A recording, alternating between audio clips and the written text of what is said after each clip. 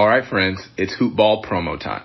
This is big because this is our 2020-2021 NBA season product rollout, and I am so excited to tell you about what we've got. We almost never push our Hoop Ball products, but this is the window of the year where we need to power that engine. So let me tell you what's out. We've got our draft guide, our flagship shining beacon to the most comprehensive draft guide in fantasy. We cover over 400 players this season with future access pass to our Brewski 150. Now, if you don't know what the Brewski 150 is, I'm here to give you the need-to-know info. This is the fantasy draft list that has beaten every other list for 10 straight years.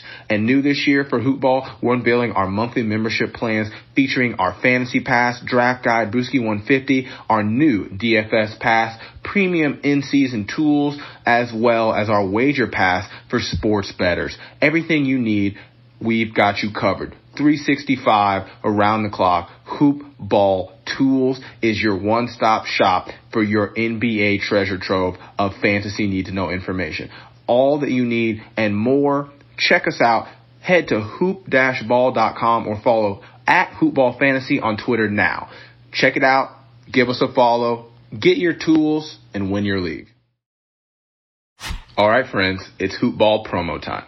This is big because this is our 2020-2021 NBA season product rollout, and I am so excited to tell you about what we've got. We almost never push our Hoop Ball products, but this is the window of the year where we need to power that engine. So let me tell you what's out. We've got our draft guide, our flagship shining beacon to the most comprehensive draft guide in fantasy. We cover over 400 players this season with future access pass to our Brewski 150. Now, if you don't know what the Brewski 150 is, I'm here to give you the need-to-know info. This is the fantasy draft list that has beaten every other list for 10 straight years. And new this year for Hoop Ball, we're unveiling our monthly membership plans featuring our Fantasy Pass, Draft Guide, Brewski 150, our new DFS Pass, premium in-season tools, as well as our Wager Pass for sports bettors. Everything you need, we've got you covered. 365 around the clock. Hoop Ball Tools is your one-stop shop for your NBA treasure trove of fantasy need-to-know information.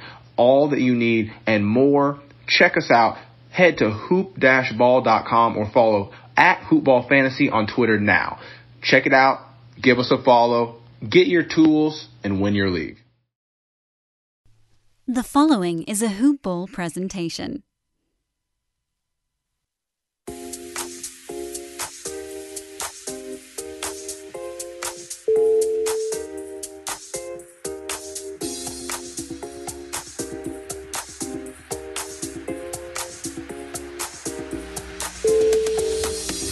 Hello and welcome to the Box Score Breakdown Show, a Hoop Ball presentation. This episode is brought to you by Hawaiian Isles Kona Coffee Company. Taste the Kona difference. Get some delicious coffee. Head over to hawaiianisles.com. You can also find their coffee at Amazon. My name is Adrian Benjamins, and I'm joined, as usual, on Sunday evening by Captain Kurt Beach. Kurt, how are you doing, brother? Adrian, I'm living the dream, my good man. How are you doing? I'm doing good, man. We got a really exciting slate of games in front of us, and you and I, we could just talk forever. So I can't think of any. Usually before we start recording the show, we kind of like, hey, is there anything important we need to touch on other than the box score? Is there anything newsworthy that you think we need to hit up? The only thing that I don't know has been touched on, because I think it happened Friday, would be the Fizdale firing. I was keeping a really close eye on the New York Knicks, really seeing what would happen. And the new guy, I think his name's Mike Miller, I noticed he didn't really change much, still started Taj Gibson. I don't know if that's what he's been told to do, but looking for some changes there to see what will happen with the point guard situation, see if Mitchell Robinson has new life. I would still be trying to, you might be able to buy low on him. I would still be doing that because I think he's ready to take off. Really, that's the main thing for me in terms of, I guess, news, just watching the Knicks very closely these next couple days. Man, I feel like every night that you and I are every Sunday that you and I have the Knicks on slate, I feel like we just constantly bashing them and what a dumpster fire they are. So if you have any Knicks on your roster, I mean, you got to be hoping and praying that this can only be a good thing, right? I mean, it can't get any worse, right, Kurt? Right. And the other guy, I would try to sell high on Marcus Morris. I think they promised him a bunch of shots, so maybe he doesn't get too much of a dip, but I expect some regression there too. And even though they didn't start Mitchell Robinson, I think he had a good game. I think it was either last night or Friday night. I think he had a pretty good game. So if you have Mitchell Robinson, you gotta just be really really hopeful that this can only be a good thing for him. And I think it will be. I think, any Knicks that you have, this could only be a good thing. So I think so too. All right, Kurt, let's jump into the box scores. I think the first game of the day was the Denver Nuggets and the Brooklyn Nets. This one was a really close game. The Nets getting the victory 105-102. I'm going to start on the Nuggets side first. And Kurt, it's looking like that buy low window on Jokic is closing, man. It had a big 30-point game. I don't know if that was Friday. I think it was Friday. And now coming in hot in this one with 24 points, 6 assists, 11 rebounds. If you drafted Jokic, you got to be pretty disappointing. You likely took him in the first 6 picks overall, so definitely not returning anywhere near that value. But the last few games have definitely been better. So, maybe if you were trying to buy low on him, it looks like that might be over. Really good game for him. 2 threes, shot 10 of 21, perfect 2 of 2 from the line. Jamal Murray doing his thing, 21 points, 5 assists, 3 rebounds, 3 threes. He shot 4 of 4 from the line, 7 of 17 from the field. Gary Harris, man, this guy's been, he had a couple good games earlier in the week, but for the most part, disappointing. Only 9 points, a block, 3 assists, 3 rebounds, 3 threes, on 3 of 10 shooting. I thought he'd be much better, but it's just not happening for him. Will Barton, this wasn't a good game. 9 points, 2 steals, 2 assists, 3 rebounds. 2 threes on 3 of 6 shooting, but I think he'll be just fine. Paul Millsap as well. Only 9 points, 1 assist, 4 boards, 1 3 on 3 of 8 shooting. I think he'll be much better than this, though. Hang tight with Millsap. Grant got hot off the bench, man. He was feeling it from deep. 5 of 7 from downtown for 15 points. Gave you a steal and a block as well. 2 rebounds. I'm got him rostered in some deep leagues, like I'm talking 16-team or deeper. But I'll tell you what, man, if Millsap ever went down, I think Jeremy Grant would get just insane boost. So, I kind of like that in deep leagues he's viable. And also, he's got like a double handcuff where if like Jokic or Millsap went down, I think it would really open things up for Grant. Other than that, really, I feel like I'm a broken record that it's those main guys on this Nuggets team. They're so deep. Their starters do all the heavy lifting that you really don't trust much of these other guys. Kurt, what do you think of the Nuggets? I think, like you said, Adrian, you nailed it. Basically, usual suspects here. And the only thing I'll just echo real quick is Nikola Jokic. That's 2 really strong games in a row. He was shooting a lot more these last 2 games, so I don't know if the coach said, you're going to shoot it 20 times a game and let's see what happens. They really want to get him going. I watched the first half of this game, and he didn't really look great. His shot's kind of weird. It's just like it doesn't look like he's got touch for a big guy. We know he does, but he just doesn't look good out there. He had some really silly turnovers. So I'm kind of surprised he ended with that stat line. He didn't look great, but he's not going to stay down in the 3rd round range all season. I think he's 35 on the season. So his owners are probably stoked about the last 2 games, but maybe they're still a little uneasy there on whether he can keep it up. So the buy low window is definitely closing, but at this point you can probably still get him at a discount. I would try to do that because I think he's ready to take off. I don't see him really hitting that 1st round value, but he'll definitely be a lot better than where he is now. Yeah, for sure. What went down on the Brooklyn side of this game? Well, sir, Kyrie Irving continues to sit. I think we heard maybe another week or 2. And honestly, I think the Nets are better without him. I think I heard that they were 4-7 with Irving, and I don't know what the record. I know it's been solid. It's been, I don't know, maybe 9-2. It's been really good without Irving, and they might be better without him. We hear a lot that he's kind of a toxic player to play with, and in his absence, Dinwiddie's just been going beast mode. 24 and 8 tonight. Where was he? I think. Give me just 1 second here. Let me say, in the last 30 days, average, Dinwiddie is number 23 on the season. So he's just been killing it. You can try to sell high, but you're probably not getting a second rounder back. Everyone knows Irving is due to return. You probably just ride this out unless you can get like a surefire third, fourth rounder. Maybe do that. If he's ever the go-to guy in a ball club like he is right now for the Nets, expect big things from him. The rest of the starters, Taurean Prince, 9-11-4 with 1 steal, 1 block, 1 3. Missed 10 shots, so that's a bummer, but he didn't turn it over as much as he normally does. Jarrett Allen, I feel like, is on fire lately. 19-11, played 30 minutes. He's clearly the center to own here. Joe Harris, a little quieter tonight, but still had 13, 4 and 3 with 2 triples. DeAndre Jordan off the bench. He's actually surprising to me. He's in the top 100 on 9Cat. But he's just so quiet. I think you can probably do better, which is weird to say about a top 100 guy. The other guy here would be Garrett Temple, who's starting. He had 15, 6 and 3 with 1 steal, 3 threes. Of anyone, he's probably the one that moves the fantasy needle the most for me here. And if he's available, with Irving being out maybe a week or two more, maybe longer, and with who else are they missing here? Karis LeVert.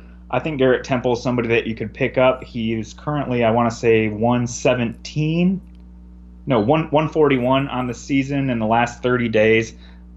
Basically a 3 and D kind of streamer, but I think he's a pickup at this point. What's your take on these guys, Adrian?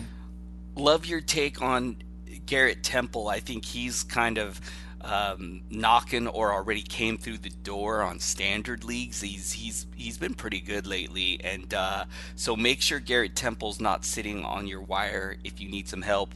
And man, I gotta say, I'm pretty disappointed I wasn't higher on Jarrett Allen. I was just really scared that DeAndre Jordan was gonna ruin his value and kind of cancel him out, but Jarrett Allen's been pretty solid, and I wish I was higher on him. But anyways, you pretty much nailed everything else. I'm going to jump over to the next game, the Atlanta Hawks versus the Charlotte Hornets. The Hawks getting the victory, 122-107. I'm going to look in on the Atlanta side of this game. I'm going to start with Trae Young, 30 points, 9 assists, 6 boards, had 4 threes, shot 9 of 20, so shooting, wasn't super great, but I mean, it's pretty decent. 8 of 8 from the line. It's a pretty good game from him. Parker stepped up in this one, 19 points, 2 blocks and a steal, 1 assist and 7 rebounds, 2 threes on 7 of 12 shooting, 3 of 4 from the line.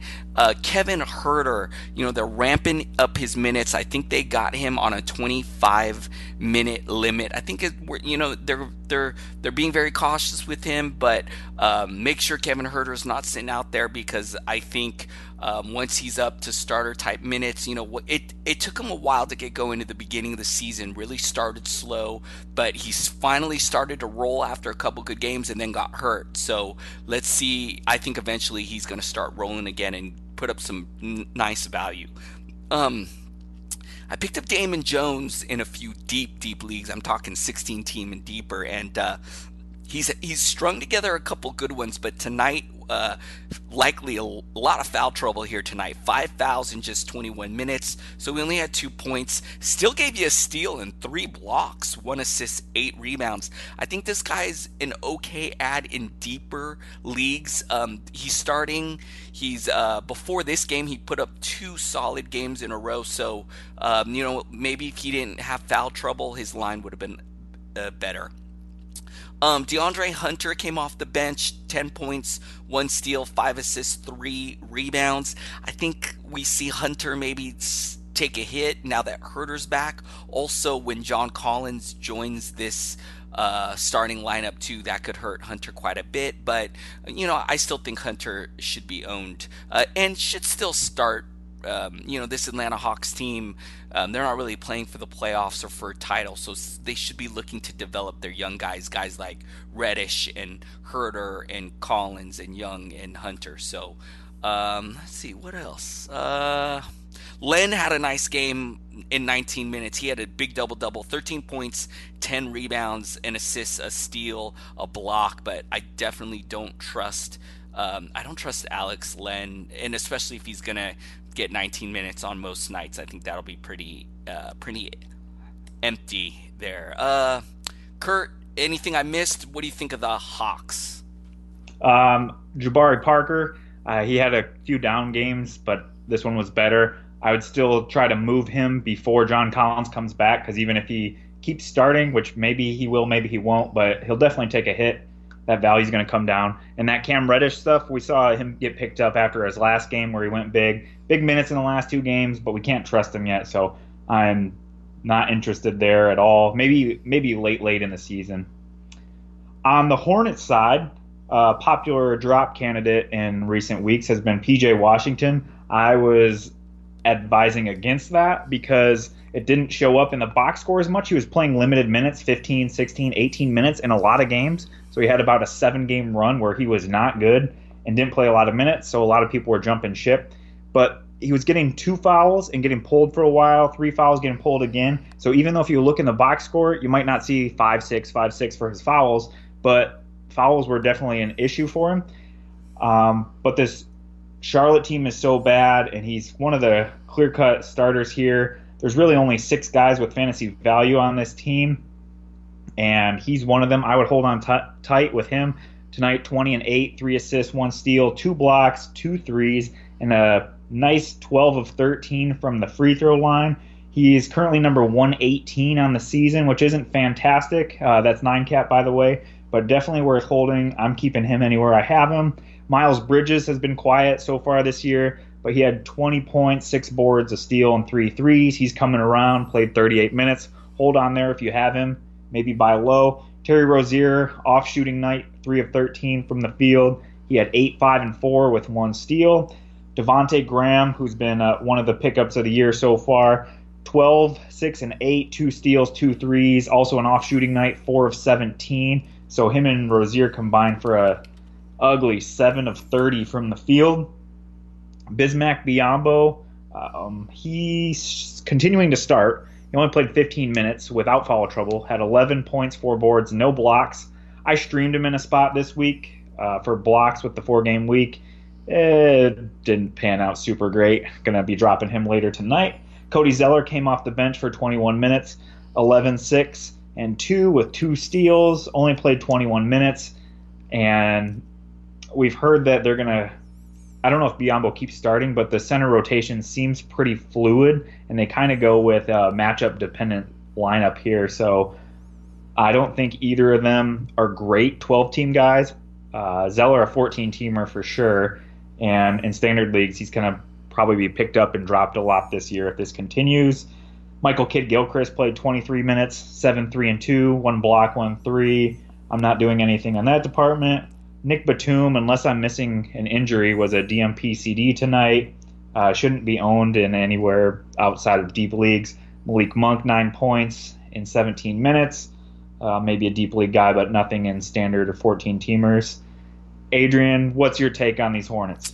I just want to mention, and I apologize if you mentioned it and I missed it, but I just want to mention, I think PJ Washington left this game in the 4th quarter with an ankle injury. Okay. So it looks like it could be a right ankle sprain. Left the game, didn't return. I mean, he had already played a nice game, and I don't know, maybe they're just being safe. The Hornets they do have a back-to-back Tuesday, Wednesday. So curious, if maybe he misses those 2 games, but I wouldn't expect it to be anything serious. Just looks like an ankle sprain, but possible he misses the next few games. So just wanted to note that. Devontae Graham, man, maybe if I had to vote for waiver wire pickup of the season so far at this point. He might be my vote for the. I guess you can also maybe throw Rashawn Holmes and in that mix as well, but Devontae Graham would be right up there at the top. And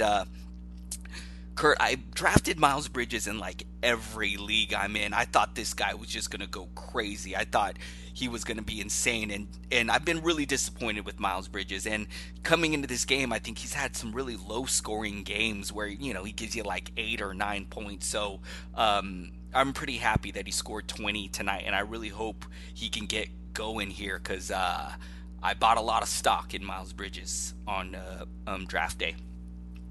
Okay, that's all I got. Let's keep it going. Next game up, the Chicago Bulls and the Miami Heat.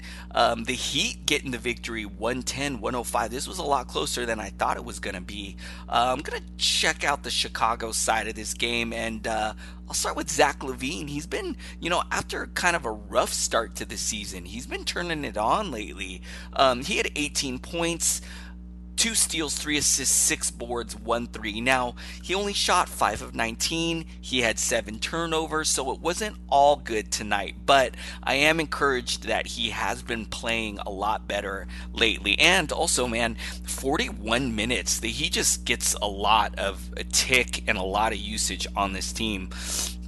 Let's see, who else played good? Lauri Markkanen, another guy who's kind of been turning things around lately. It was really rough with him for a while, so kind of happy to see that he's starting to come around. 22 points, a steal, 2 assists, and 7 boards, 4 threes on 8 of 15 shooting. Carter, only 7 points and 10 rebounds, no blocks, a steal, but he's been pretty good lately. Usage really low in this one, man. Only took 3 shots in 40 minutes. That's like, starting center only taking 3 shots in 40 minutes. Like, you would think by accident, just by grabbing some offensive rebounds and putbacks, you would get way more than 3 shots. So, but he's been playing pretty good, so stick with him. This guy has been a popular ad in a lot of leagues, and Chris Dunn, if he's still available, I think it could be time to move on this guy. Looks like he's got that starting point guard spot locked up. Played 34 big minutes here tonight. Actually fouled out in this one, so maybe he would have even got more than 34 minutes. 16 points, 3 steals, 2 assists. Love the defensive contribution that he provides. 5 rebounds, no threes. That's not really his thing, but tonight shot 6 of 9 from the field, 4 of 5 from the line. Satoransky, this was not a good game. 6 points, 2 assists, 3 rebounds on 2 of 8 shooting, but he's been pretty solid for the most part. I think you got to stick with him, of course. The bench, I don't trust anyone off this bench. That's about it. Kurt, what do you think of the Bulls? Only thing I got is, like you said, Chris Dunn. He's quietly a really solid pickup, averaging 2 steals on the year, and that's with the wonky rotation happening. So if he's going to start, he's going to be great for steals. He's going to get you assists. Scored 16 tonight. Usually he's not going to score a ton, but I'd rather have him over somebody like a Frank Ntilikina, Dennis Smith, maybe Elfrid Payton. That's a close one between him and Elfrid Payton. The other thing I got is Lauri Markkanen. Man, the last 4 games he's been, let's see, he was at 22 points tonight, 20, 15, 20, and he had 4 threes in each of the last 4 games. So he's really turning it on. He's number 51, 9-cat in the last 7 days. So he's really picking it up. Owners are probably stoked to see that. The buy low window is probably closed, but his season rank is still super low. So if you're in a league where people just overvalue actual rankings, you can probably still get him at a discount because it looks like he's really heating up here. I want to add real quick, I forgot to mention this game went to overtime. So, LaVine getting over 40 minutes, Carter getting over 40 minutes, Lauri getting 38 minutes, likely seeing these big minute totals due to the overtime. Yeah, for sure. On the Heat side, Myers Leonard continues to start, just takes minutes from Kelly Olynyk, so bummed about that. Jimmy Butler's having a great year, 23, 6 and 7, 1 steal, 1 block. Only 3 of 14 from the field, didn't hit any threes, but 17 of 21 from the free throw line. He is currently number 7 on the season. I did not expect him to be this hot. I thought maybe early second round type value. He's been really hot so far. Bam Adebayo, 21, 13, and 6 with 3 steals, 1 block. Did have 7 turnovers, so that kind of hurts you. But he was 7 of 9 from the free throw line, so not as bad there. Also 7 of 9 from the field. Good line overall for Bam. Kendrick Nunn has been trending down, not getting the shot attempts that he had earlier in the season without Jimmy, but still 18, 3 and 3, 2 3-pointers. I think he's kind of fringe worthy in standard leagues. I would still be holding, but I think there's going to become a time where he's going to become a lot of teams' most droppable player. Let's see. Duncan Robinson has been a hot pickup for his 3-point shooting. I picked him up in a few places. He had 4 fouls tonight, which may have been what limited him to only 22 minutes. Still had 9 points, 3 threes, 4 boards, and 3 steals. I would hold on to him where I have him. Tyler Hero, he's been kind of sporadic this year. Played 41 minutes, 5 threes, 27 points, 6 boards, 3 assists, 1 steal. I think he's currently around 150 in standard leagues or standard 9 cap. So hold on to him. Probably better things are in store for him as the season continues and he gets more familiar with the NBA and with the system. Couldn't blame you if you needed to cut somebody. Derrick Jones Jr., we like his stat set for his defensive numbers, but it just wasn't there tonight. 26 minutes for 3 and 4, no defensive numbers. Kelly Olynyk had been a hot pickup for a while. He played 25 minutes today, only 3 points, 2 rebounds, 1 steal, 1 3. Currently on the season, he's number 123 in 9cat. He had been pretty good prior to tonight, but this seems to be the case a lot with Olynyk and Spoelstra, is that his minutes are just kind of up and down. He had that 6-minute game. So still worth owning in standard leagues, but I couldn't blame you if you wanted to cut him for a hot free agent. That's really all I've got here on the Heat. Adrian, did I miss anything? I just want to say that I've got Bam Adebayo in quite a few leagues, and he was iffy coming into this one. So I get really excited, Kurt, when a guy's like on like the verge of not playing, and then he ends up playing and gives you a nice line. I always feel good about it. So, and the other thing I want to mention is this team's a little messy because other than Butler, Adebayo, maybe Nunn, even though Nunn's been kind of up and down lately, it's really tough to trust any of the other guys here on it. Like on a night-to-night basis, it seems to switch off. Like Kelly Olynyk couldn't give you a nice line, and then the next day it's Duncan Robinson, and then, let's not forget Goran Dragic, Dion Waiters hasn't even entered the fray, Justice Winslow. If these guys get back, it just makes it even more muddy. It just makes it even more cloudy and hazy. So it's a kind of a messy team for fantasy because it's like Jimmy and Bam doing most of the heavy lifting, and other than that, it kind of changes from night to night. For sure. Okay, let's jump over to the next one. The Toronto Raptors and the Philadelphia 76ers. The Sixers getting the victory 110-104. Both these teams, really good teams. This could be a preview of a playoff matchup in the Eastern Conference. So really good game, 110-104.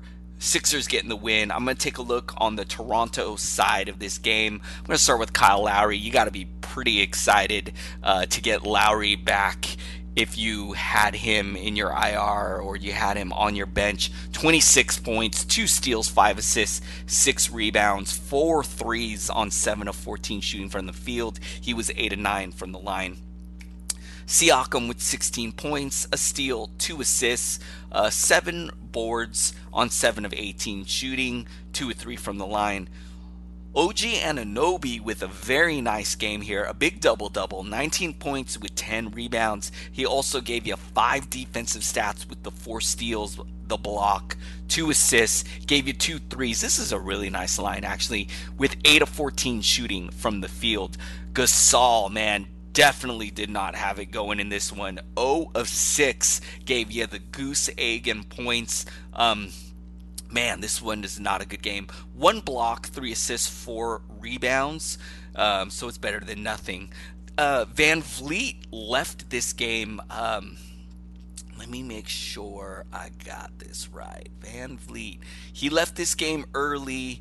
Looks like a knee contusion. Did not return. This is really disappointing. Very concerning for me. Kurt, I got a lot of shares of Van Vliet. And, I got some trade offers that I declined for Van Vliet. So I'm really hoping that this is nothing serious. Knee contusion. Let's hope it's nothing.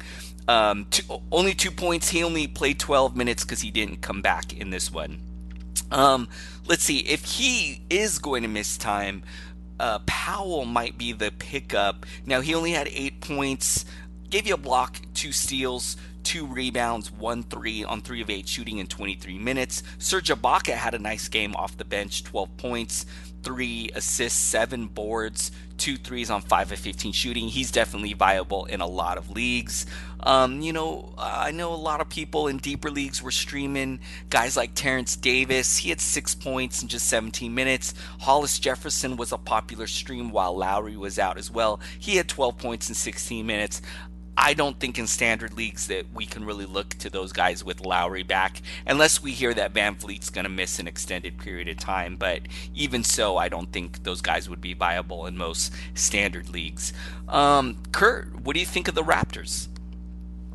I think Norm Powell, who got a lot of hype, is probably droppable. He had one good game when Lowry returned, but kind of quiet tonight. So I think he's probably a droppable guy for most standard leaguers.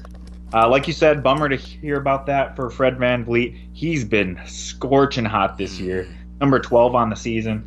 I'm bummed I don't own him anywhere. But what I kind of like to do is one of my strategies that maybe is not the best idea, but if he's going to miss some time, what I like to do when guys are going out with injury is test the waters with the manager and send out some buy low offers. Sometimes you can get a guy at a discount if you buy him when they're hurt, and sure, you might not know what you're getting into. Maybe he's going to be out an extended period of time, maybe not. But for me, that's what I like to do when I see somebody's out for a while. Send that buy low offer out there. And OG Anunoby, like you said, is having a great year. I saw some drop questions for him because he doesn't score a lot. He's kind of all over the box score, but number 75 on the season. If you have somebody who's thinking about if they're in the mentality that he's a drop candidate, try to trade for that guy. On the Sixers side, Tobias Harris went big with 26, 6, and 3, 1 block, 4 threes, played 39 minutes. Great game for him. Al Horford, 11, 4, and 5, 1 steal, 2 blocks. Joel Embiid has been dealing with, I believe, a hamstring issue, so he sat out the other day. So his line was pretty lackluster tonight. 8 boards, 6 assists, 10 points, 1 steal, 1 block in only 30 minutes, and also had 7 turnovers. Ben Simmons went for 16, 11, and 9. And Furkan Korkmaz started, but didn't do much there. He's an okay 3-point streamer, but there are better ones out there. The guy who I'm probably paying the most attention to here is Matisse Thybulle, and that's only because Josh Richardson has been out with a hamstring issue for the last 5. Again, I would try to buy low on him while he's hurt because he's been having a solid year. But Matisse Thybulle had 20 points, 2 boards, 3 assists, 3 steals, 1 block, 5 3-pointers, and he played 32 minutes. So I don't know, it's tough because we don't know how long Jay Rich is going to be out, but we know what Thybulle can do on the defensive end. And if he's going to be scoring a little bit now, hitting 5 of 8 from 3-point land, he's somebody that I have a close eye on, especially if we hear that Jay Rich is going to be out extended time. The other thing that I want to touch on, just real quick, going back to the Raptors, is Kyle Lowry, being back 38 minutes again tonight, which was one of the things that concerned me before he went out with the injury. He's back now, and they're still trucking him out there 38 minutes. I know Fred Van Vliet went out, and they don't have a whole lot off the bench, but I mean that's the amount of minutes that usually end up with Lowry in the infirmary ward. So great numbers, but kind of concerning if you're a Lowry owner. Little all over the place here, Adrian, but no, what else you got? I think that was great for you to mention, and I agree with you. I think the large minute total, I think they definitely don't want Kyle Lowry playing close to 40 minutes a night, especially after he's already missed time at the beginning of the year with that thumb injury. I think a lot of this had to do with Van Vliet. With no Van Vliet there, it's like Lowry had to play some extra time. And I do want to mention, I I believe the Raptors play as soon as tomorrow. I think they're at Chicago. So there's a really good chance that Van Vliet misses that one. And maybe we see Lowry play even more minutes on a back-to-back. I agree with you, Kurt. Lowry is a guy who has extended injury history issues. So you don't want to see this guy playing such big minutes, especially on a back-to-back.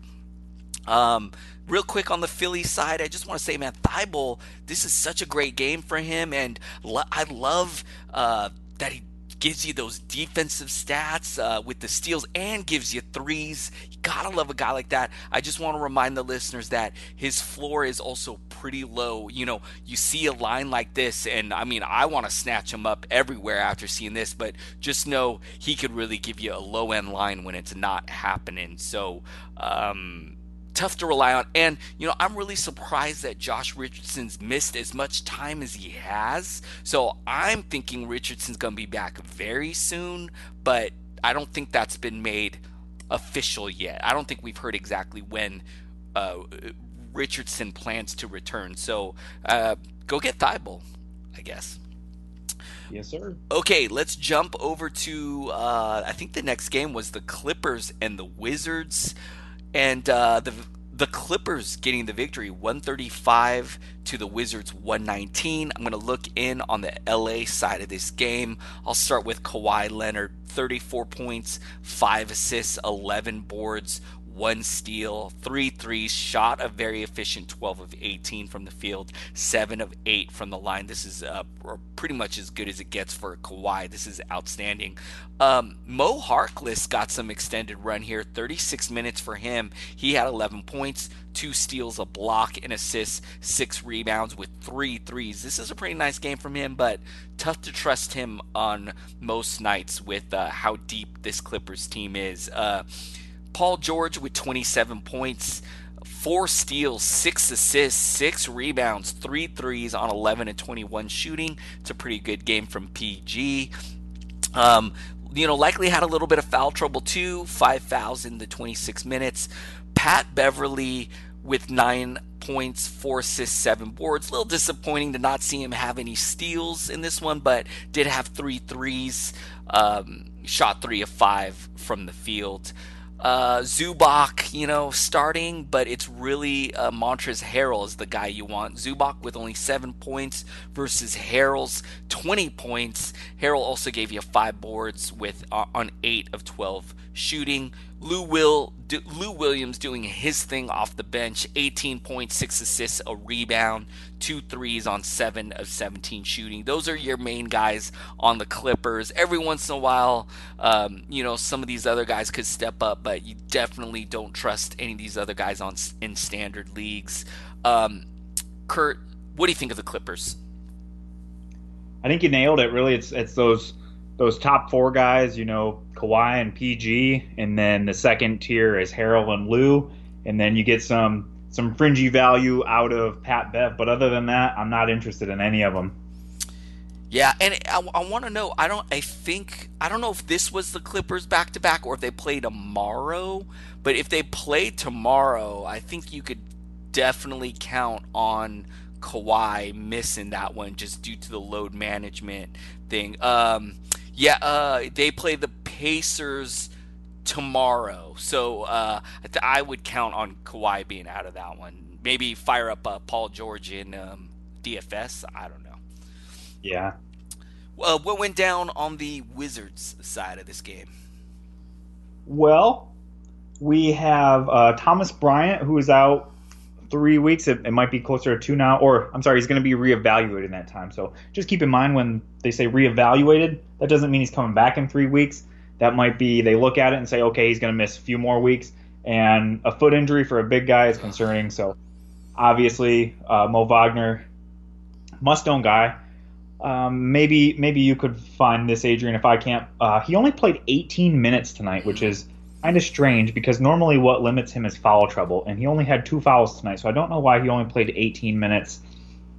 Rui Hachimura, he was a guy that wasn't necessarily a must-own in standard leagues, but with Big Tom out, he's a must-own guy just for the sheer amount of time he's going to be on the court. 37 minutes tonight, 17-7, 4 assists. No defensive numbers, but we've come to expect that from him. But if he's going to be out there that amount of minutes, I mean, it's easy to fall into a steal or a block. No turnovers, so that maybe balances out the no defensive numbers. He didn't have any threes, but he was a perfect 7-7 from the free throw line. So hold on to him. He's going to have a good year. I mean, at least while Tom Bryant's out, hold on to him for sure. Ish Smith starting in place of Isaiah Thomas, who I hear is supposed to miss at least a couple more games. I forgot where I saw that listed. Some places I was saying he was day-to-day, and then somewhere else I saw that he's out for a few more games. I think he personally said he was out a few more games, I believe. Anyway, Ish Smith might be a streamer in the meantime. 14-5 with 4 assists. No defensive numbers, 5 turnovers, had 2 threes, played 31 minutes. Bradley Beal, 5 of 18 from the field, hurt you there, but helped you at the free throw line. Perfect 9-9 for 20 points, 2 rebounds, 5 assists. Pedestrian line for Brad Beal. Isaac Bonga started, nothing worth mentioning there. Troy Brown Jr. played 35 minutes off the bench. He's been a fringy kind of guy. 22 points, 5 boards, 4 assists, 2 steals, 2 threes. He's not really a standard league guy. On the season, he's 156. So that puts him, I guess, if you're talking about the top 156 players in standard league, he is just as far down as you can still be in standard league discussion. But 14 and deeper, you should own him. The guy that I was avoiding here because he was the one I was most excited about was Davis Bertans. He's played 28 minutes tonight. He's going to get extra run with the Tom Bryant injury. 25 points, 3 boards, 2 assists, 1 steal. He took 12 3-pointers, 12, and made 6 of them. On the season, he is number 45 in 9-cat average. I picked him up off the waiver wire in a league, I think about a week ago. Somebody dropped him, and I was stoked to be able to scoop him up. He has been fantastic. Listen to this count for 3-pointers over the last few games, Adrian. For Bertans, 6, 5, 7, 4, 6, 2, 4, 3, 4, 6, 4, 5. Just absolute killer from 3-point land. And he does it on good percentages. He's shooting 45.9 from the field, so not bad from a guy who's nailing threes, and 87 from the free throw line. He also doesn't seem to do a lot more than that, but he's getting you about 5 boards, and he's getting 0.6 steals, 0.6 blocks, and to balance it out, only 0.7 turnovers. So super stoked about him. What do you think, Adrian? What did I miss here? You didn't miss anything. Bertans is nice, man. Make sure that he's not sitting on your wire. Kurt, I'm really concerned about Thomas Bryant, and of course, I got him everywhere in the Hoopball Staff League, my home league. We're talking about a 7-foot center with a stress reaction issue. I mean, that just doesn't sound good. We're hearing weeks, and that's for evaluation. So double check that Mo Wagner. Bertans is not sitting on your wire. Those guys need to be owned. Kurt, you mentioned little fishy what Mo Wagner's playing time. I think what happened is Clippers like to go small. I think Wizards kind of matched their small lineup, and it just wasn't a good night for Mo Wagner with the Clippers going small. The Wizards decided to go small as well. So I think that's why we only saw him get the 18 minutes here. So, hey, if somebody's if those guys in your league that they're not really paying attention, if they decide to drop Mo Wagner because they're like, oh man, this guy's only getting 18 minutes, to swoop and make sure you pick him up because I think he's going to be really good. One last thing I want to say, and then we'll move on. I didn't think Ish Smith would be good because at the beginning of the season when Isaiah Thomas wasn't playing, Ish Smith wasn't doing anything. He's put 3 solid games in a row. The game before this one, he had 15 points, 8 assists. The game before that, he had 19 points with 8 assists. So 3 games in a row with over 14 points. I think Ish Smith needs to be rostered. We know Isaiah Thomas is not the consistency of health, so I think Ish Smith is even viable in standard leagues. Go make sure that guy's rostered as well. One last thing, Rui Hachimura. I feel like he's been pretty hot the last few. Maybe he is benefiting as well from no Thomas Bryant. So he's another guy. All of a sudden, Kurt, Wizards are feeling a little hot right now. They got some guys that you want to grab. So it's nice. Okay, let's jump over to the next game. The Sacramento Kings taking on the Dallas Mavericks. This was a good game, man. The Kings getting the victory 110-106. I'm going to look at the Sacramento side. And, I'm going to start with my favorite player on the Kings, a hoop ball favorite, Richaun Holmes. Not the greatest line tonight. Well, 12-9 is great, but he's just been hot lately. And, on the player rater in 9-cat leagues, he's really hot. He's like putting up second round value right now. If you pick this guy up, you got to be so ecstatic. Kurt, I'm not even scared about Marvin Bagley. I think Holmes has been so good. I'm hoping that he's going to start at center next to Bagley. And I'm thinking that Holmes still sees starter type minutes even when Bagley returns. So I'm not worried. A guy that I guess I got to mention tonight, Nemanja Bjelica. Now, this is a guy that I'm worried about with the return of Marvin Bagley looming on the horizon. Now, Bjelica, beautiful game here. 30 points, 4 assists, a steal, a block, 7 boards, 4 threes on 13 of 18 shooting from the field. This is a spectacular game from him, but I don't know, maybe sell high, because I think he's really going to be the one that gets hurt the most with Marvin Bagley back soon. Harrison Barnes with 13 points, a steal, 5 assists and 7 boards on 6 of 15 shooting. Buddy Hield with a nice game, 26 points, 5 assists, 4 boards, 5 of 6 from downtown, 10 of 15 from the field. Beautiful game from Buddy Hield. Corey Joseph's getting the start, but he's just so low usage. His floor is so low tonight is why. 3 points in 29 minutes. It's just not a guy that I think you can trust. A guy that I do think you can trust, Bogdanovic. 10 points, 3 assists, 3 rebounds. Not the greatest game from him, but I think he'll be much better. I'm not sure how it's going to pan out with him when Bagley comes back. We'll have to wait and see on that one. Other than that, not a lot else that I really trust on this roster. Kurt, what do you think of the Sacramento Kings? I'll just say, like you said, Nemanja Bjelica, the train's about to come to its last stop here. What a monster line from him, and maybe that's his swan song. We hear Marvin Bagley isn't playing, I think, in their next game, which I believe is tomorrow, but should be back after that. I love Richaun Holmes like you do. All of us hoopballers picked him up everywhere I could. What I am a little worried about Bagley returning, though, I think it will ding Holmes a little bit, as much as I hate to admit it. And the only reason I think that is because having both Holmes and Bagley out there, I know Bagley can chip in a 3 here and there, but having both those big guys out there, and neither one of them being much of a floor spacer. Bjelica took 7 threes tonight and made 3, and we know he's capable of doing that on a nightly basis. So that's why I'm a little concerned. I know everyone says Bjelica is just going to fade and Holmes is going to be fine. I think both of them take a decent ding.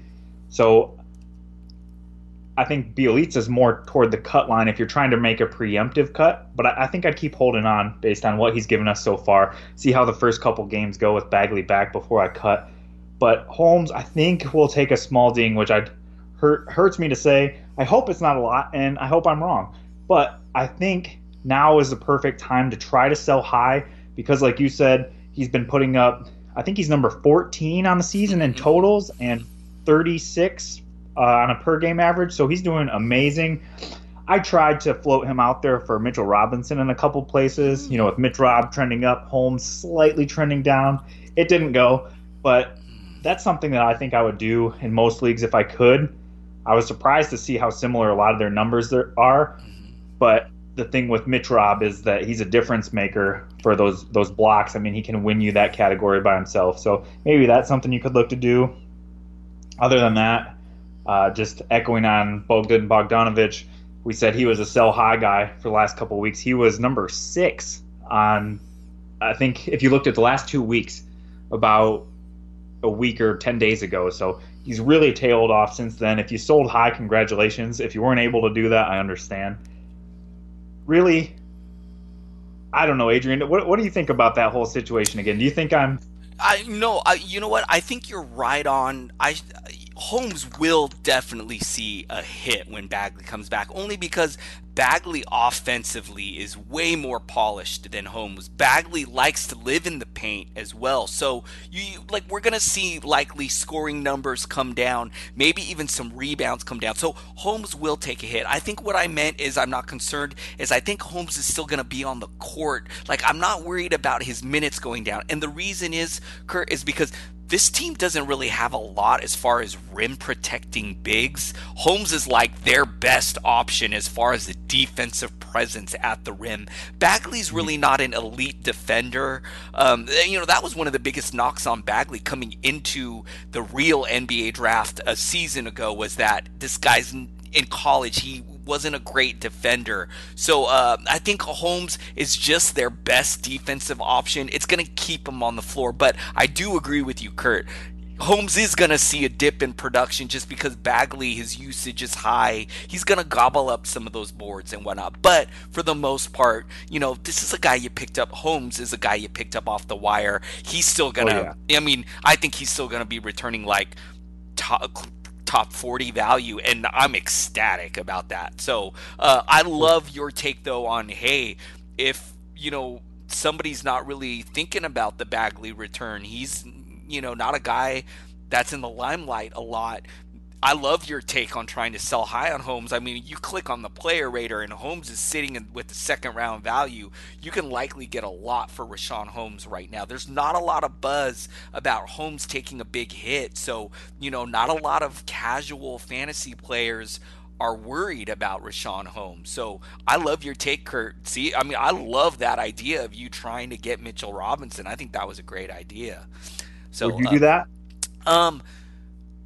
I'll tell you what, if I had blocks, if I was doing okay in blocks, I would do that only because I think Holmes' value overall is going to be better than Mitchell Robinson. Now, if I'm strictly hunting blocks, I think Mitchell Robinson will be superior to Holmes in that block category, which we know a lot of people are desperate. Oh, Kurt, I'm in like 3 leagues where I am so desperate for blocks that it's like because of that block, the scarcity on that block factor, I would rather have Mitchell Robinson. But again, if I got a team where I got blocks locked up, I would maybe, in a just overall value, I would maybe rather have Richaun Holmes there.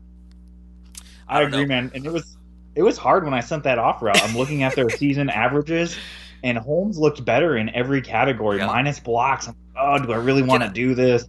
Can I say Holmes tonight, 6 of 8 from the field? I feel like this is every night. He's like, gives you really great field goal percentage, good rebounder. Tonight the defensive stats weren't there, but usually he's okay there. So, I mean, the player rater speaks for itself, man. The fact that he's sitting total value so high lets you know that he is really a sneaky good player in fantasy, especially in those category leagues, man. Kurt, what went down on the Dallas side of this game? Before I jump over to Adrian, can I just go back to them one more time? Sure, yeah. You know what's funny? When we're looking at these teams, I usually pull up by team and look at their season-long averages. You know who's number 1 on 9-cat averages for the Kings? It's Richaun Holmes, obviously. Wow. But what's crazy after that, you know who number 2 is? Okay, I'm not looking. I would guess Buddy Hield, I would guess. I would too. It's actually Bielitsa at 78. Jeez, Hield, Louise, man.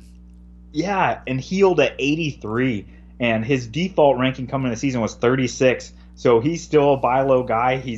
I would put money on him finishing in the top 50, if not better. Currently at 83. And a lot of that is his field goal percentage at 40% on the field. So buy low on him. Wow. Alrighty. On the Maverick side, we know it's really a 2-person show here. Porzingis, he's been quiet and kind of disappointing this year. 13-8 with 1 assist, 1 block, 1 3. Really takes a backseat to Luka. He is currently number 81 on the season, so he's a buy low guy. Owners are probably disappointed in that regard.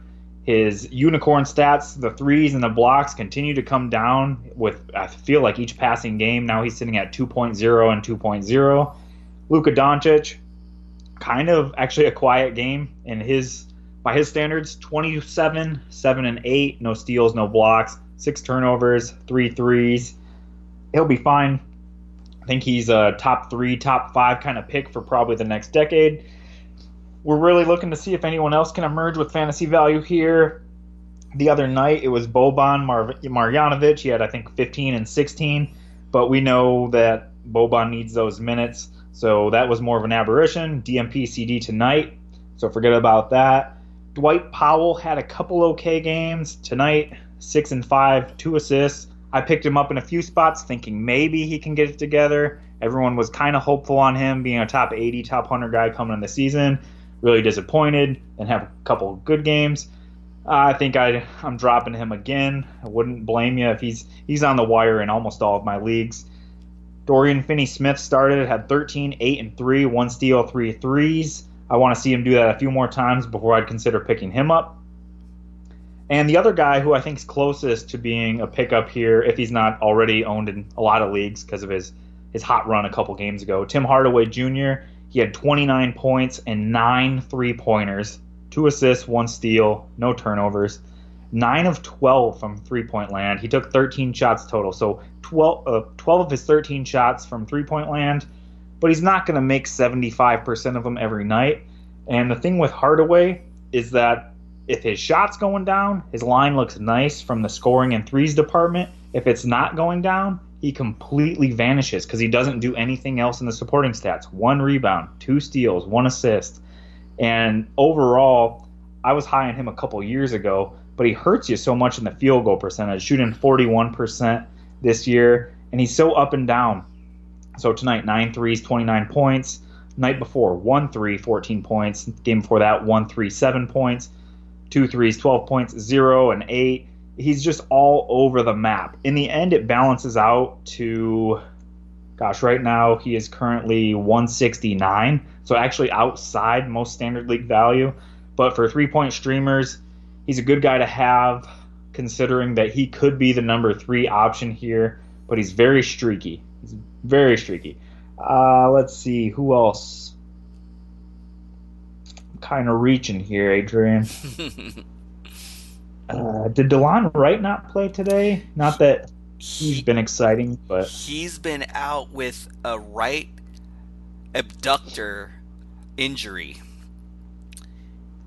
and it could. Okay. He's considered day to day, but I also would not be surprised if he misses more time, like another game or two. And then I just want to add, this Mavericks team kind of reminds me of what I said about the Heat, where you got 2 guys doing all the heavy lifting, Porzingis and Doncic. And then on night to night, it's like tonight, Finney-Smith and Hardaway played good. Tomorrow, it could be Dwight Powell and Brunson or Barea. It's like it's just so hard on a night-to-night basis, other than the top 2 guys to peg. I mean, Kurt, I see a guy like Finney-Smith. He's got the starting spot locked up, played 35 minutes tonight, had a nice line. It's like, I want to go at a guy like this, and then tomorrow can just give you completely nothing. So, kind of disappointing that this Mavericks team doesn't pump out more fantasy assets other than Porzingis and Luka Doncic. It's a little disappointing. For sure. All right, let's roll to the next game. The Oklahoma City Thunder taking on the Portland Trailblazers. The Thunder getting the victory, 108-96. And I'm going to take a look at the Oklahoma side of this game. First, I'm going to start with Shai Gilgeous-Alexander, 21 points, a steal, 3 assists, 9 rebounds, 2 threes on 5 of 14 shooting. Danilo Gallinari with 12 points, 7 rebounds, 1 3. He shot 4 of 11. Chris Paul has been pretty good this season. 20 points, 3 steals, 2 assists, 2 threes on 7 of 17 shooting. He was 4 or 5 from the line. Steven Adams was really starting to turn things around, but tonight did not have it going. Only 6 points in 28 minutes. He shot 2 of 6 from the field. No defensive stats, 4 assists and 9 rebounds. Nader got the start for, I believe, Terrence Ferguson. And only played 19 minutes, maybe had some foul trouble, had 4 fouls, 7 points. You likely, of course, are not. Hopefully you don't have Nader in a lineup. And off the bench, the two guys that you want to own is Dennis Schroeder and Nerlens Noel. Schroeder with 21 points, 2 assists, 2 rebounds, 3 threes on 7 of 14 shooting. Noel doubled. 13 points, 12 rebounds, a steal, 2 blocks. Even though Noel is coming off the bench, he's been putting up some nice value. Likely owned everywhere. I think in every single, even in some of my shallow leagues, he's been owned for quite some time. Not too much else I can think about. Kurt, what do you think of the Thunder? Only thing, man, what's crazy to me is a lot of people steer away from CP3 and Danilo because of their injury history. Each of them, which is kind of surprising, has yet to miss a game this year. Wow. They both played in all 21 games, which is shocking. The CP3 has been having a great year, number 30 on the season. Danilo, number 39, and he was a preseason rank of 64, 9-cat. So I think Danilo's a bit of a sell high considering he's a couple rounds above where he was drafted in most places. And we don't really know what's going to happen in the future with the Thunder. Does he get traded? Does he get shut down? But he's been having a really good year, so it's hard to sell a guy like that if you're in a league that's more than a casual league, because everyone knows that he's very injury prone, and they know the situation there for him's a little murky. But at least try the waters, I would say.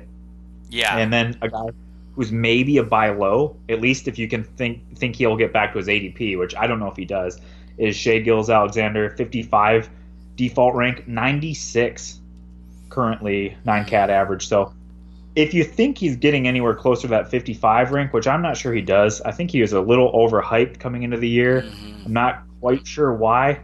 If anything, I thought it was because of the defensive stats, but they're pretty lackluster so far. 1.0 steals on the season and 0.5 blocks. So, I mean, if you think those numbers are coming up, you could probably buy low on him.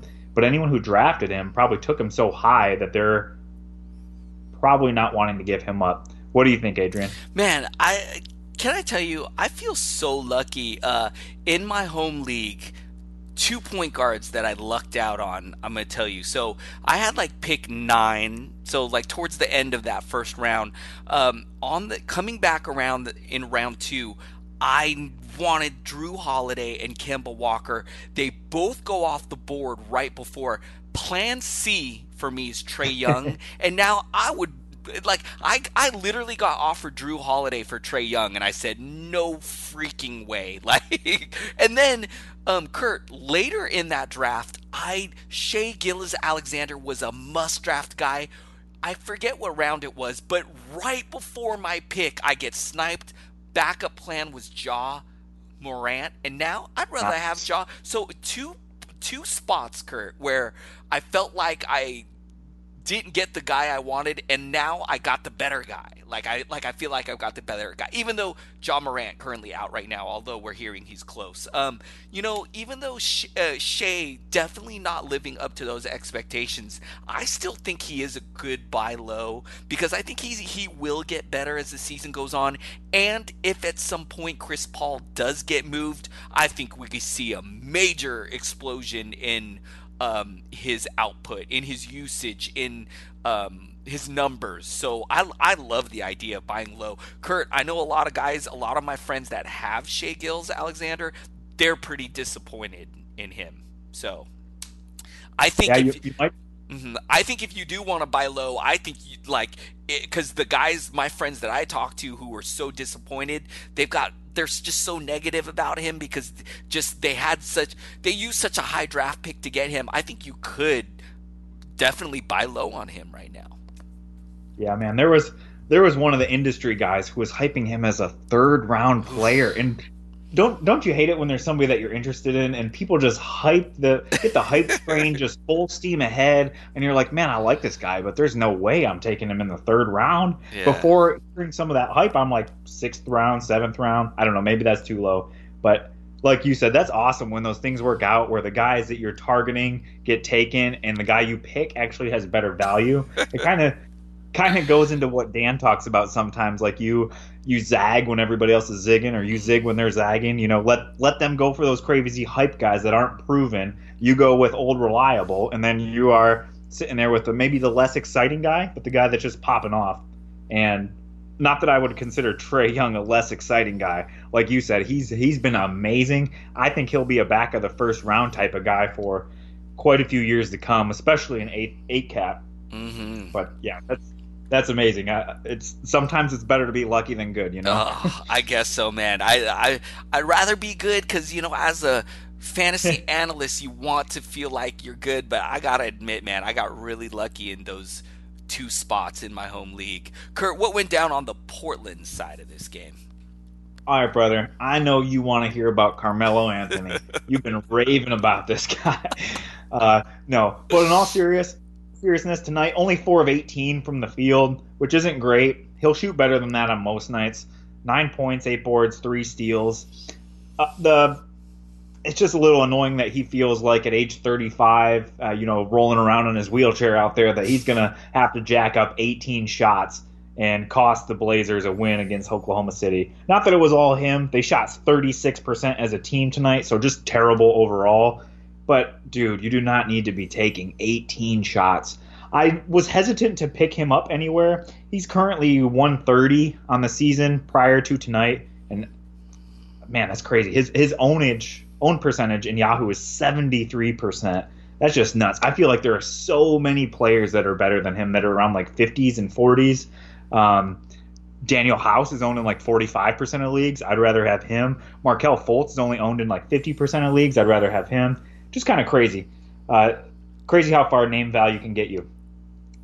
That being the case, take advantage of that. If you have Melo and people are clearly overvaluing him, the next time he pops off for 20 points, try to sell him. Hassan Whiteside, he was one of my favorite targets mid-round in draft. I think we talked about this, Adrian. I overcommitted on point guards early on. Sometimes I went point guard, and I thought, even if I'm heavy on point guards, at least somebody's going to need these guys, and I'll sell them off later on. Because of that, Hassan Whiteside was one of my favorite targets later on for a double-double guy with blocks. He's been having a nice season. 14 and 10 tonight, 3 assists, 5 blocks. He only took 8 shots, so if he got a couple more, you're looking at like a 20 and 10 line with 5 blocks. Just amazing. Melo, give up the ball to Whiteside a little more, please. Whiteside currently number 31 on a per-game average. He's having a great year.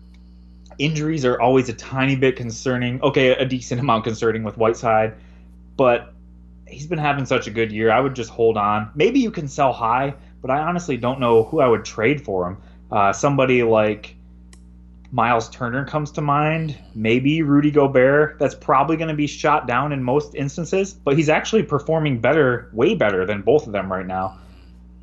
I don't know. You can give me your take on that in a minute, Adrian. Damian Lillard, 8 of 24 from the field. He's not usually that bad from the field. 2 of 12 from three-point land.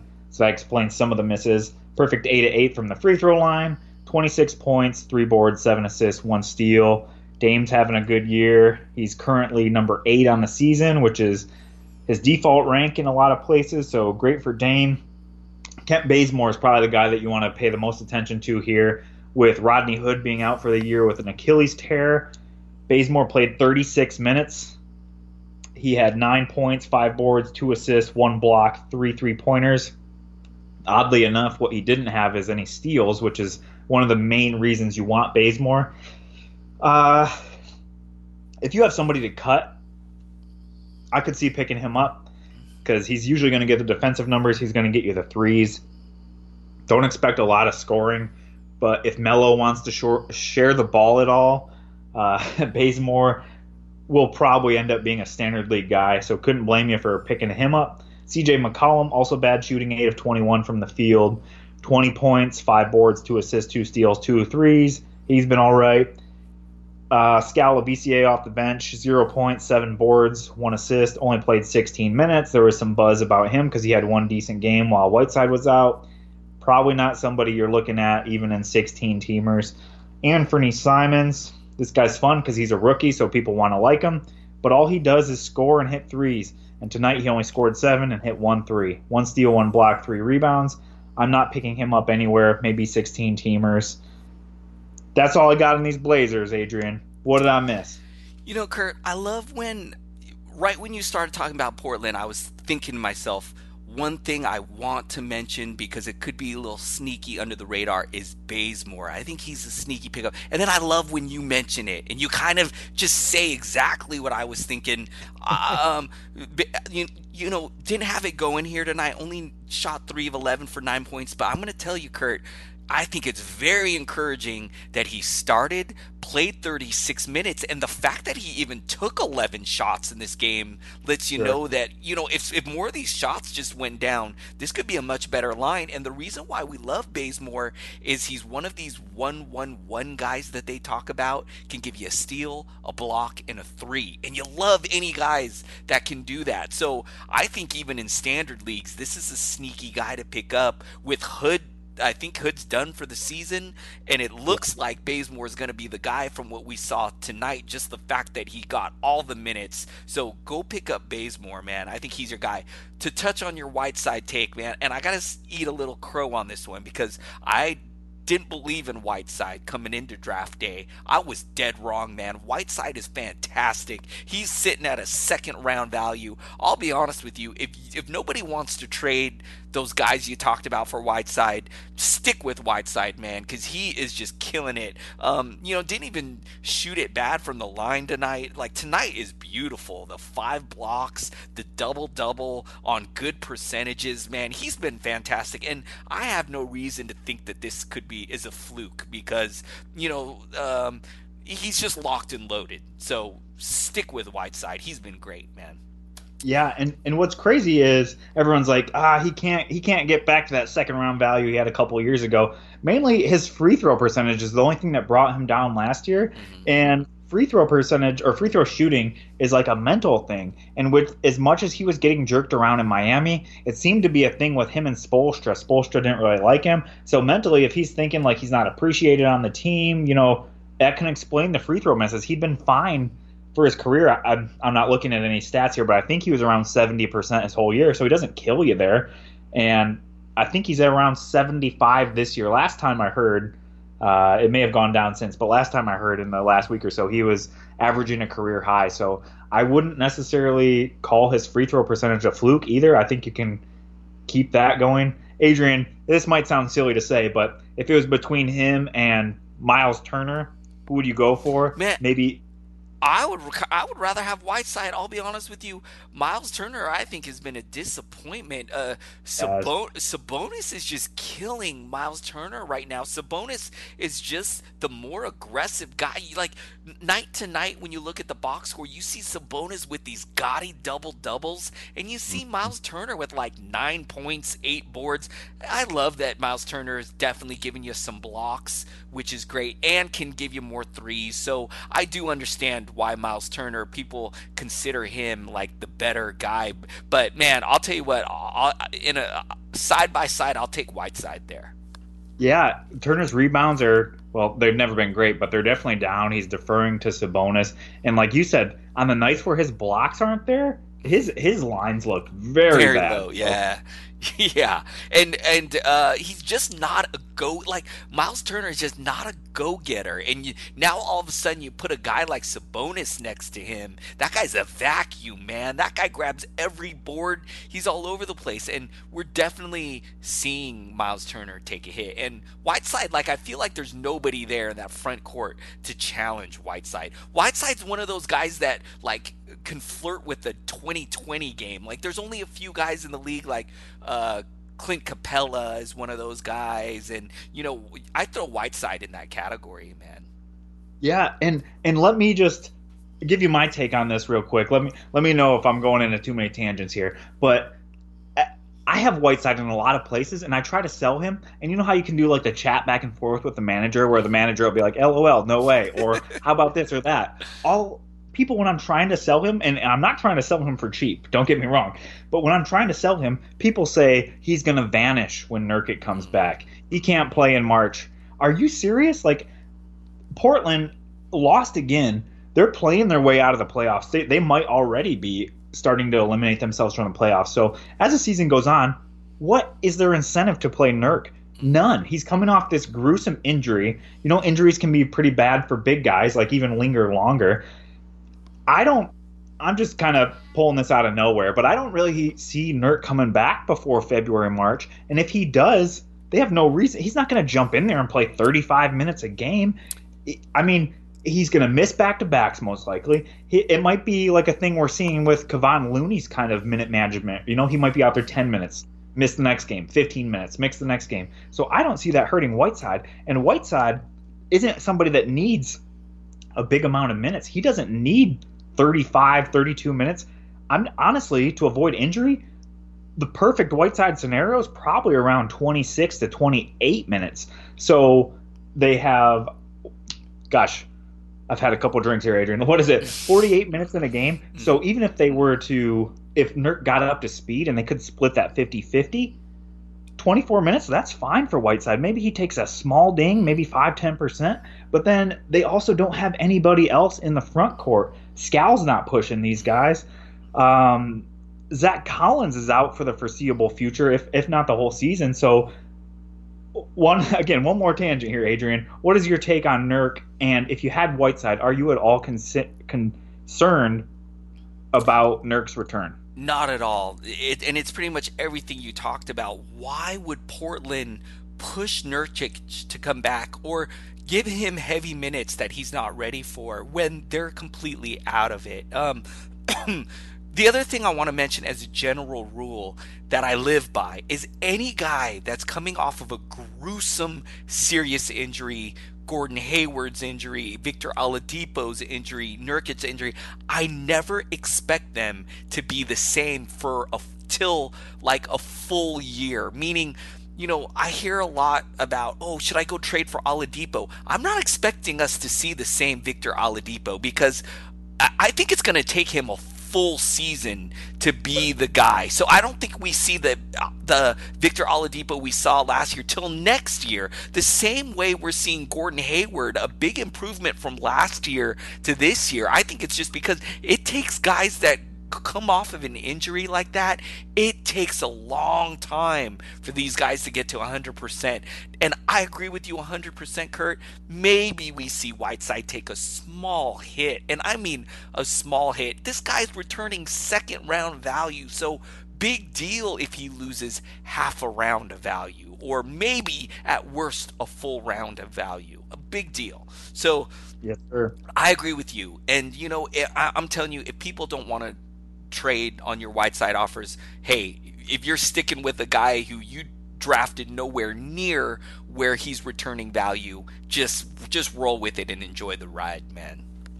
And Adrian, on the flip side, if you don't own Whiteside and you're in a league with these managers who think he's going to tail off and not be there for the playoffs, if you're in a head-to-head league, buy this guy, buy him. If they're thinking, yeah, he's great now, This could be one of those fake kind of sell highs where the owner thinks, oh my gosh, this is great, I need to sell him, when really this is what he's going to give you all season. And I just want to mention too, I'm not a big, reality wise, I'm not a big Whiteside fan. I had low expectations for him. He wasn't a guy that I was targeting, drafting anywhere. So I am saying this just because he has just blown me away with his performance and what he's providing, fantasy wise, what he's doing. So he's turned me into a fan. I'm not a big Whiteside guy. I never have been, but I just love what he's doing this year. Yeah, and it's crazy because sometimes guys who don't look great out there, they just have a way of being those stat magnets that get you stats. Like Nikola Jokic, Nikola Jokic, for example, today, like I said, he looked like, I only watched the first half, but that was half of his stats. He was at 15 points by then. He looked like trash out there. He looked overweight. He couldn't make a shot. There was one play where he literally turned it over by handing the ball to the other team. Jeez. Like, he looked like hot garbage, yet turned in this amazing line. So sometimes the eye test can be deceiving, and just because Whiteside doesn't always look like the most motivated player on the court, fantasy-wise, at 15 points, 12 boards, 2.5 blocks per game is amazing. You mentioned one thing, Adrian. Let me go on just a tiny bit of a tangent here. Oladipo, you mentioned how his return's kind of up in the air. I took one of my fabled buy low because they're injured, so to speak, approaches here. I bought him in almost every league. One league, I was able to actually turn, who was it? Goran Dragic into. So that probably won't happen in most leagues. I don't mind buying low on Victor Oladipo, especially like that's beautiful. But I've seen guys who are they're making the trade as in right from day one when he's back, it's going to be the stud Victor Oladipo who 2 seasons ago was like flirting with first round value. I'm telling you guys, when you come off a gruesome injury, it takes time for these guys to come back. So I'm like, my expectations for Oladipo a little low. Now I'm okay though with trading for him, especially too. I think the Pacers could really use him at the 2. Like they're missing him at the 2 right now. But it's just a general rule that I live by, Kurt. I never expect a guy coming off of a major gruesome injury. And like last year, DeMarcus Cousins proved me wrong. DeMarcus Cousins came back last season and was balling right away. And I was like, wow, I did not expect that. So, it's not 100% true all the time, but I find generally takes a full year. So when these guys come back in the middle of the year the way they do, we normally don't see them the 100% same until the following season. So I don't know, Kurt. Okay. And what's crazy though, let me just keep going on a tangent here, Adrian. Just driving the missus crazy. Oladipo, we thought he was nearing return because he's been doing 5-on-5 for so long. So a lot of people are like, if he's on the wire, which he never should have been on any wires, pick him up, maybe try to sell him. But people were getting stoked because it looked like he was on pace for a December return. Mm-hmm. And then the last update kind of threw some cold water on that, where he said his return as loose as a goose. And it's not about playing this year, I think was his quote. It's about walking for the next 15. So he's very serious about his health. The fact that the Pacers are in a playoff position, I think we'll see him back this year. And he does have that potential to be a difference maker, especially in steals. But then again, that remains to be seen after such a gruesome injury. But with that news, where the hype was mounting with him, with that news, it kind of throws some cold water on that. If you're in a league that has IRs, especially if you're in a league that has 2 IRs and you have room to accommodate a secondary injury, with that news, I think you might be able to steal him away at a cheap price. I like that idea, and I think he's closer than that, man. Just the fact that he's practicing with their G League team and whatnot, that usually means that they're pretty close. So, yeah. All right, Kurt, let's jump over to the final game of the evening, the Minnesota Timberwolves. I almost said Vikings right there. Oh, my goodness. Minnesota Timberwolves taking on the Los Angeles Lakers.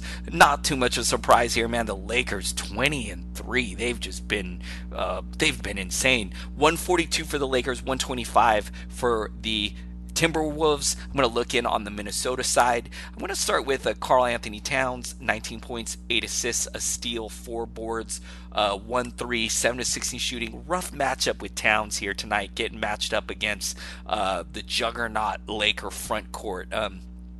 Wiggins has been spectacular this year, but tonight, again, rough matchup for Wiggins. 19 points, 3 assists, 2 boards, 1-3 on 8 of 15 shooting.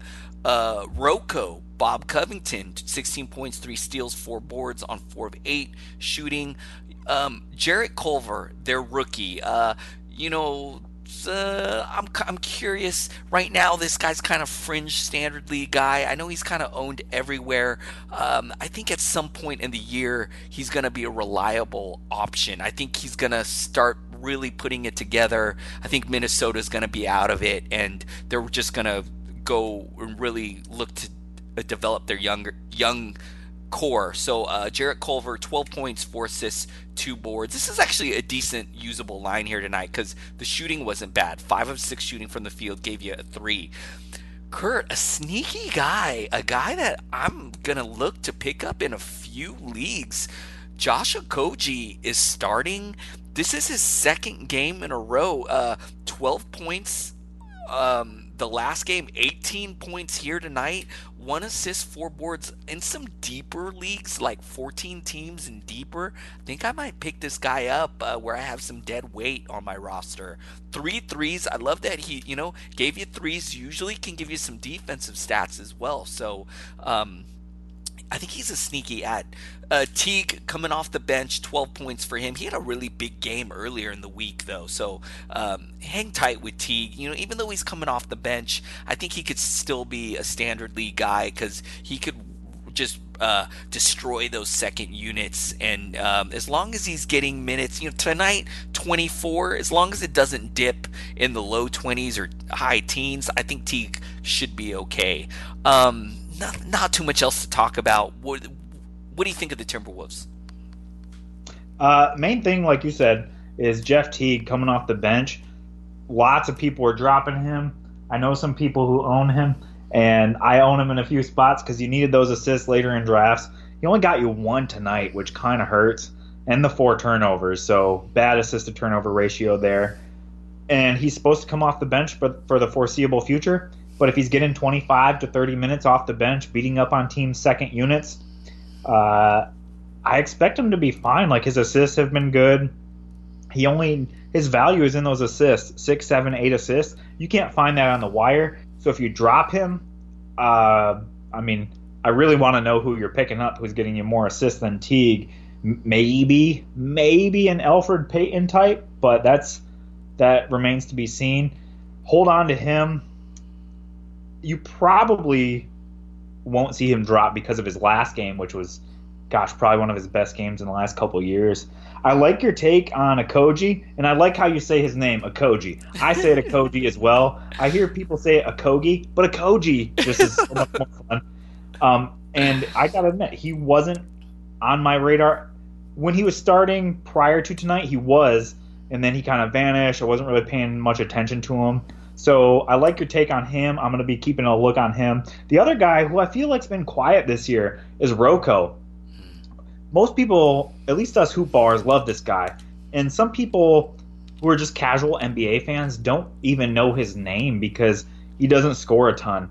But his value is in those intangibles, those cash counters, the three 3-pointers, the 3 steals, the block. He is currently on the season. He's Minnesota's second best guy at number 46.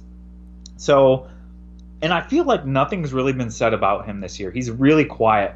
He was preseason number 41, and he's currently number 46 in 9-cat. So, I don't know. I could be wrong, but just based on the fact that he's not getting a lot of hype, only scoring 12 points a game, but his field goal percentage is up at 46. His free throw percentage is at almost 89. And he's getting the 2.1 threes, the 1.3 steals, the 0.9 blocks, and that's actually lower than where we've seen it from him. I think even though he's not performing badly by any means, I think you could maybe buy low just because he doesn't score a lot and because his name value isn't there. So I would definitely try to do that.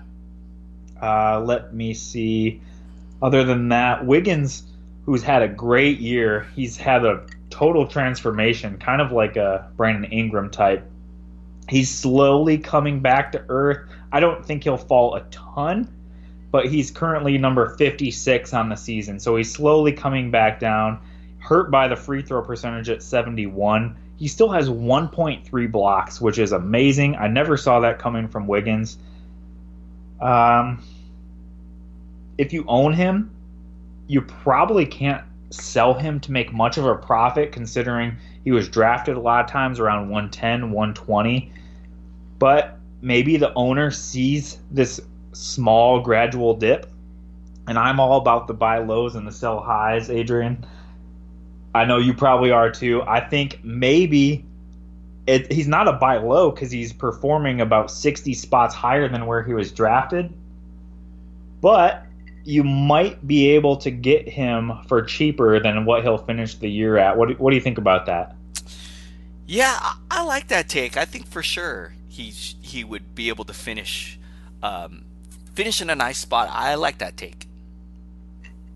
Yeah, definitely. Kurt, what went down on the Lakers side of this game? All right, good sir. Anthony Davis, Sorry, I'm throwing those sirs out there. I do that a lot. Anthony Davis, who's been a little quiet so far this year. And this might sound crazy as the guy who came into the season ranked number 1. He's currently number 3 in 9-cat average, at least prior to tonight.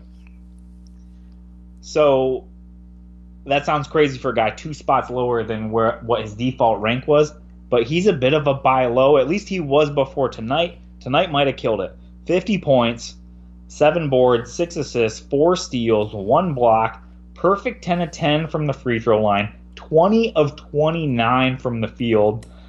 I'm no mathematician, but that's somewhere near 70%, so pretty nice there.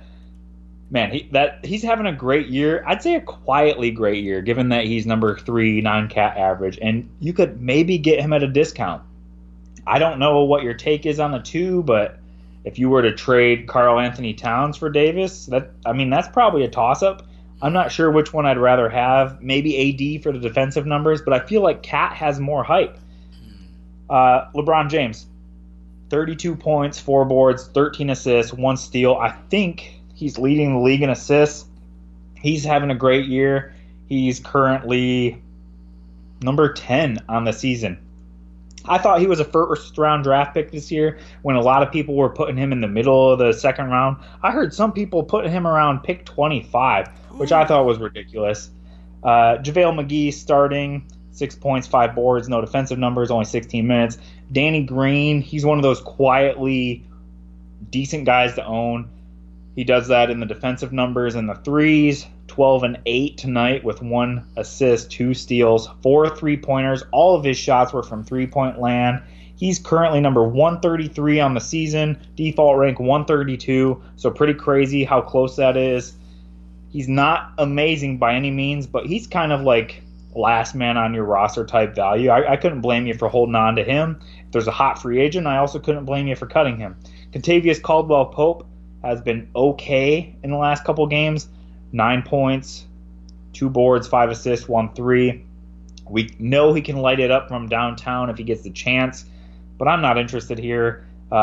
Maybe 14-teamers, but that's even a reach. I'd say maybe 16-teamers you could look to him.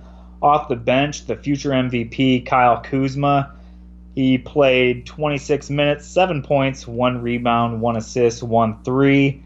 You might think he's due to be the third best guy on this team. That'd be completely wrong. He's currently number 300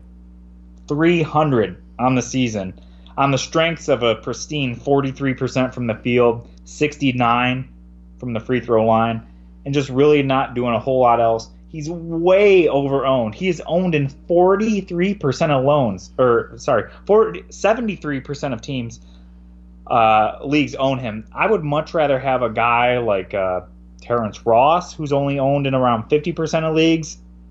Duncan Robinson is around somewhere 50% of leagues.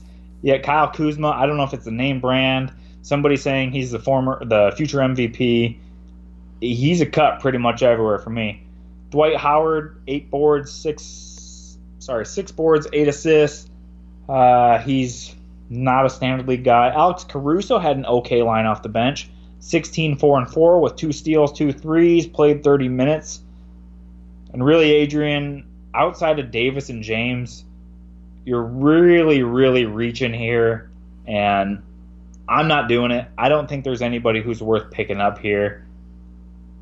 What do you think? I agree with you, Kurt. I feel like it's been the theme for some of these teams here tonight. Just 2 guys doing the heavy lifting, and then from night to night, a team where, Danny Green had a nice line tonight, but Danny Green could disappear the next one, and then all of a sudden it could be Kuzma has a nice line. Kuzma wasn't great here, but it's just so tough other than the 2 main guys. So it seems to be the theme for this team and a few other teams. Kurt, other than that, man, you pretty much nailed the Lakers. We know who they are. Really great team, though, and Anthony Davis has been spectacular. LeBron James, too. It is really shocking to hear. I forgot about how low a lot of people had him ranked, so glad that you mentioned that. Kurt, I think that about wraps it up, man. Let's put a bow on this one. Of course, we went long, but a really busy 8-game slate, and we want to cover everything. We want to go in depth, and so we had to do our thing, man. But Kurt, where could the listeners find you at? Adrian, listeners can find me at Captain Caneghis on Twitter, CaptainCaneghis. You probably won't spell that right on the first time, so just look in the description. It's right there. If you can't spell that right, power to you. Hit us up with your ads, your drops, your trade questions. Get back to you pretty quickly, unless I'm at work. And let us know how we're doing. If you think that we're missing anything, you think we're doing great, you think we're doing terrible, let us know, and we'll try to incorporate as many opinions as we can. Adrian, where can you be found? I'm at Adrian Benjamins. Hit me up as well. As Kurt just said, we love hearing from you guys. Any questions, any suggestions, we'd love to hear it. Thank you guys so much for listening and supporting this show. Hope you guys are having a great week and a great fantasy season so far. And we will talk to you later. Have a good one.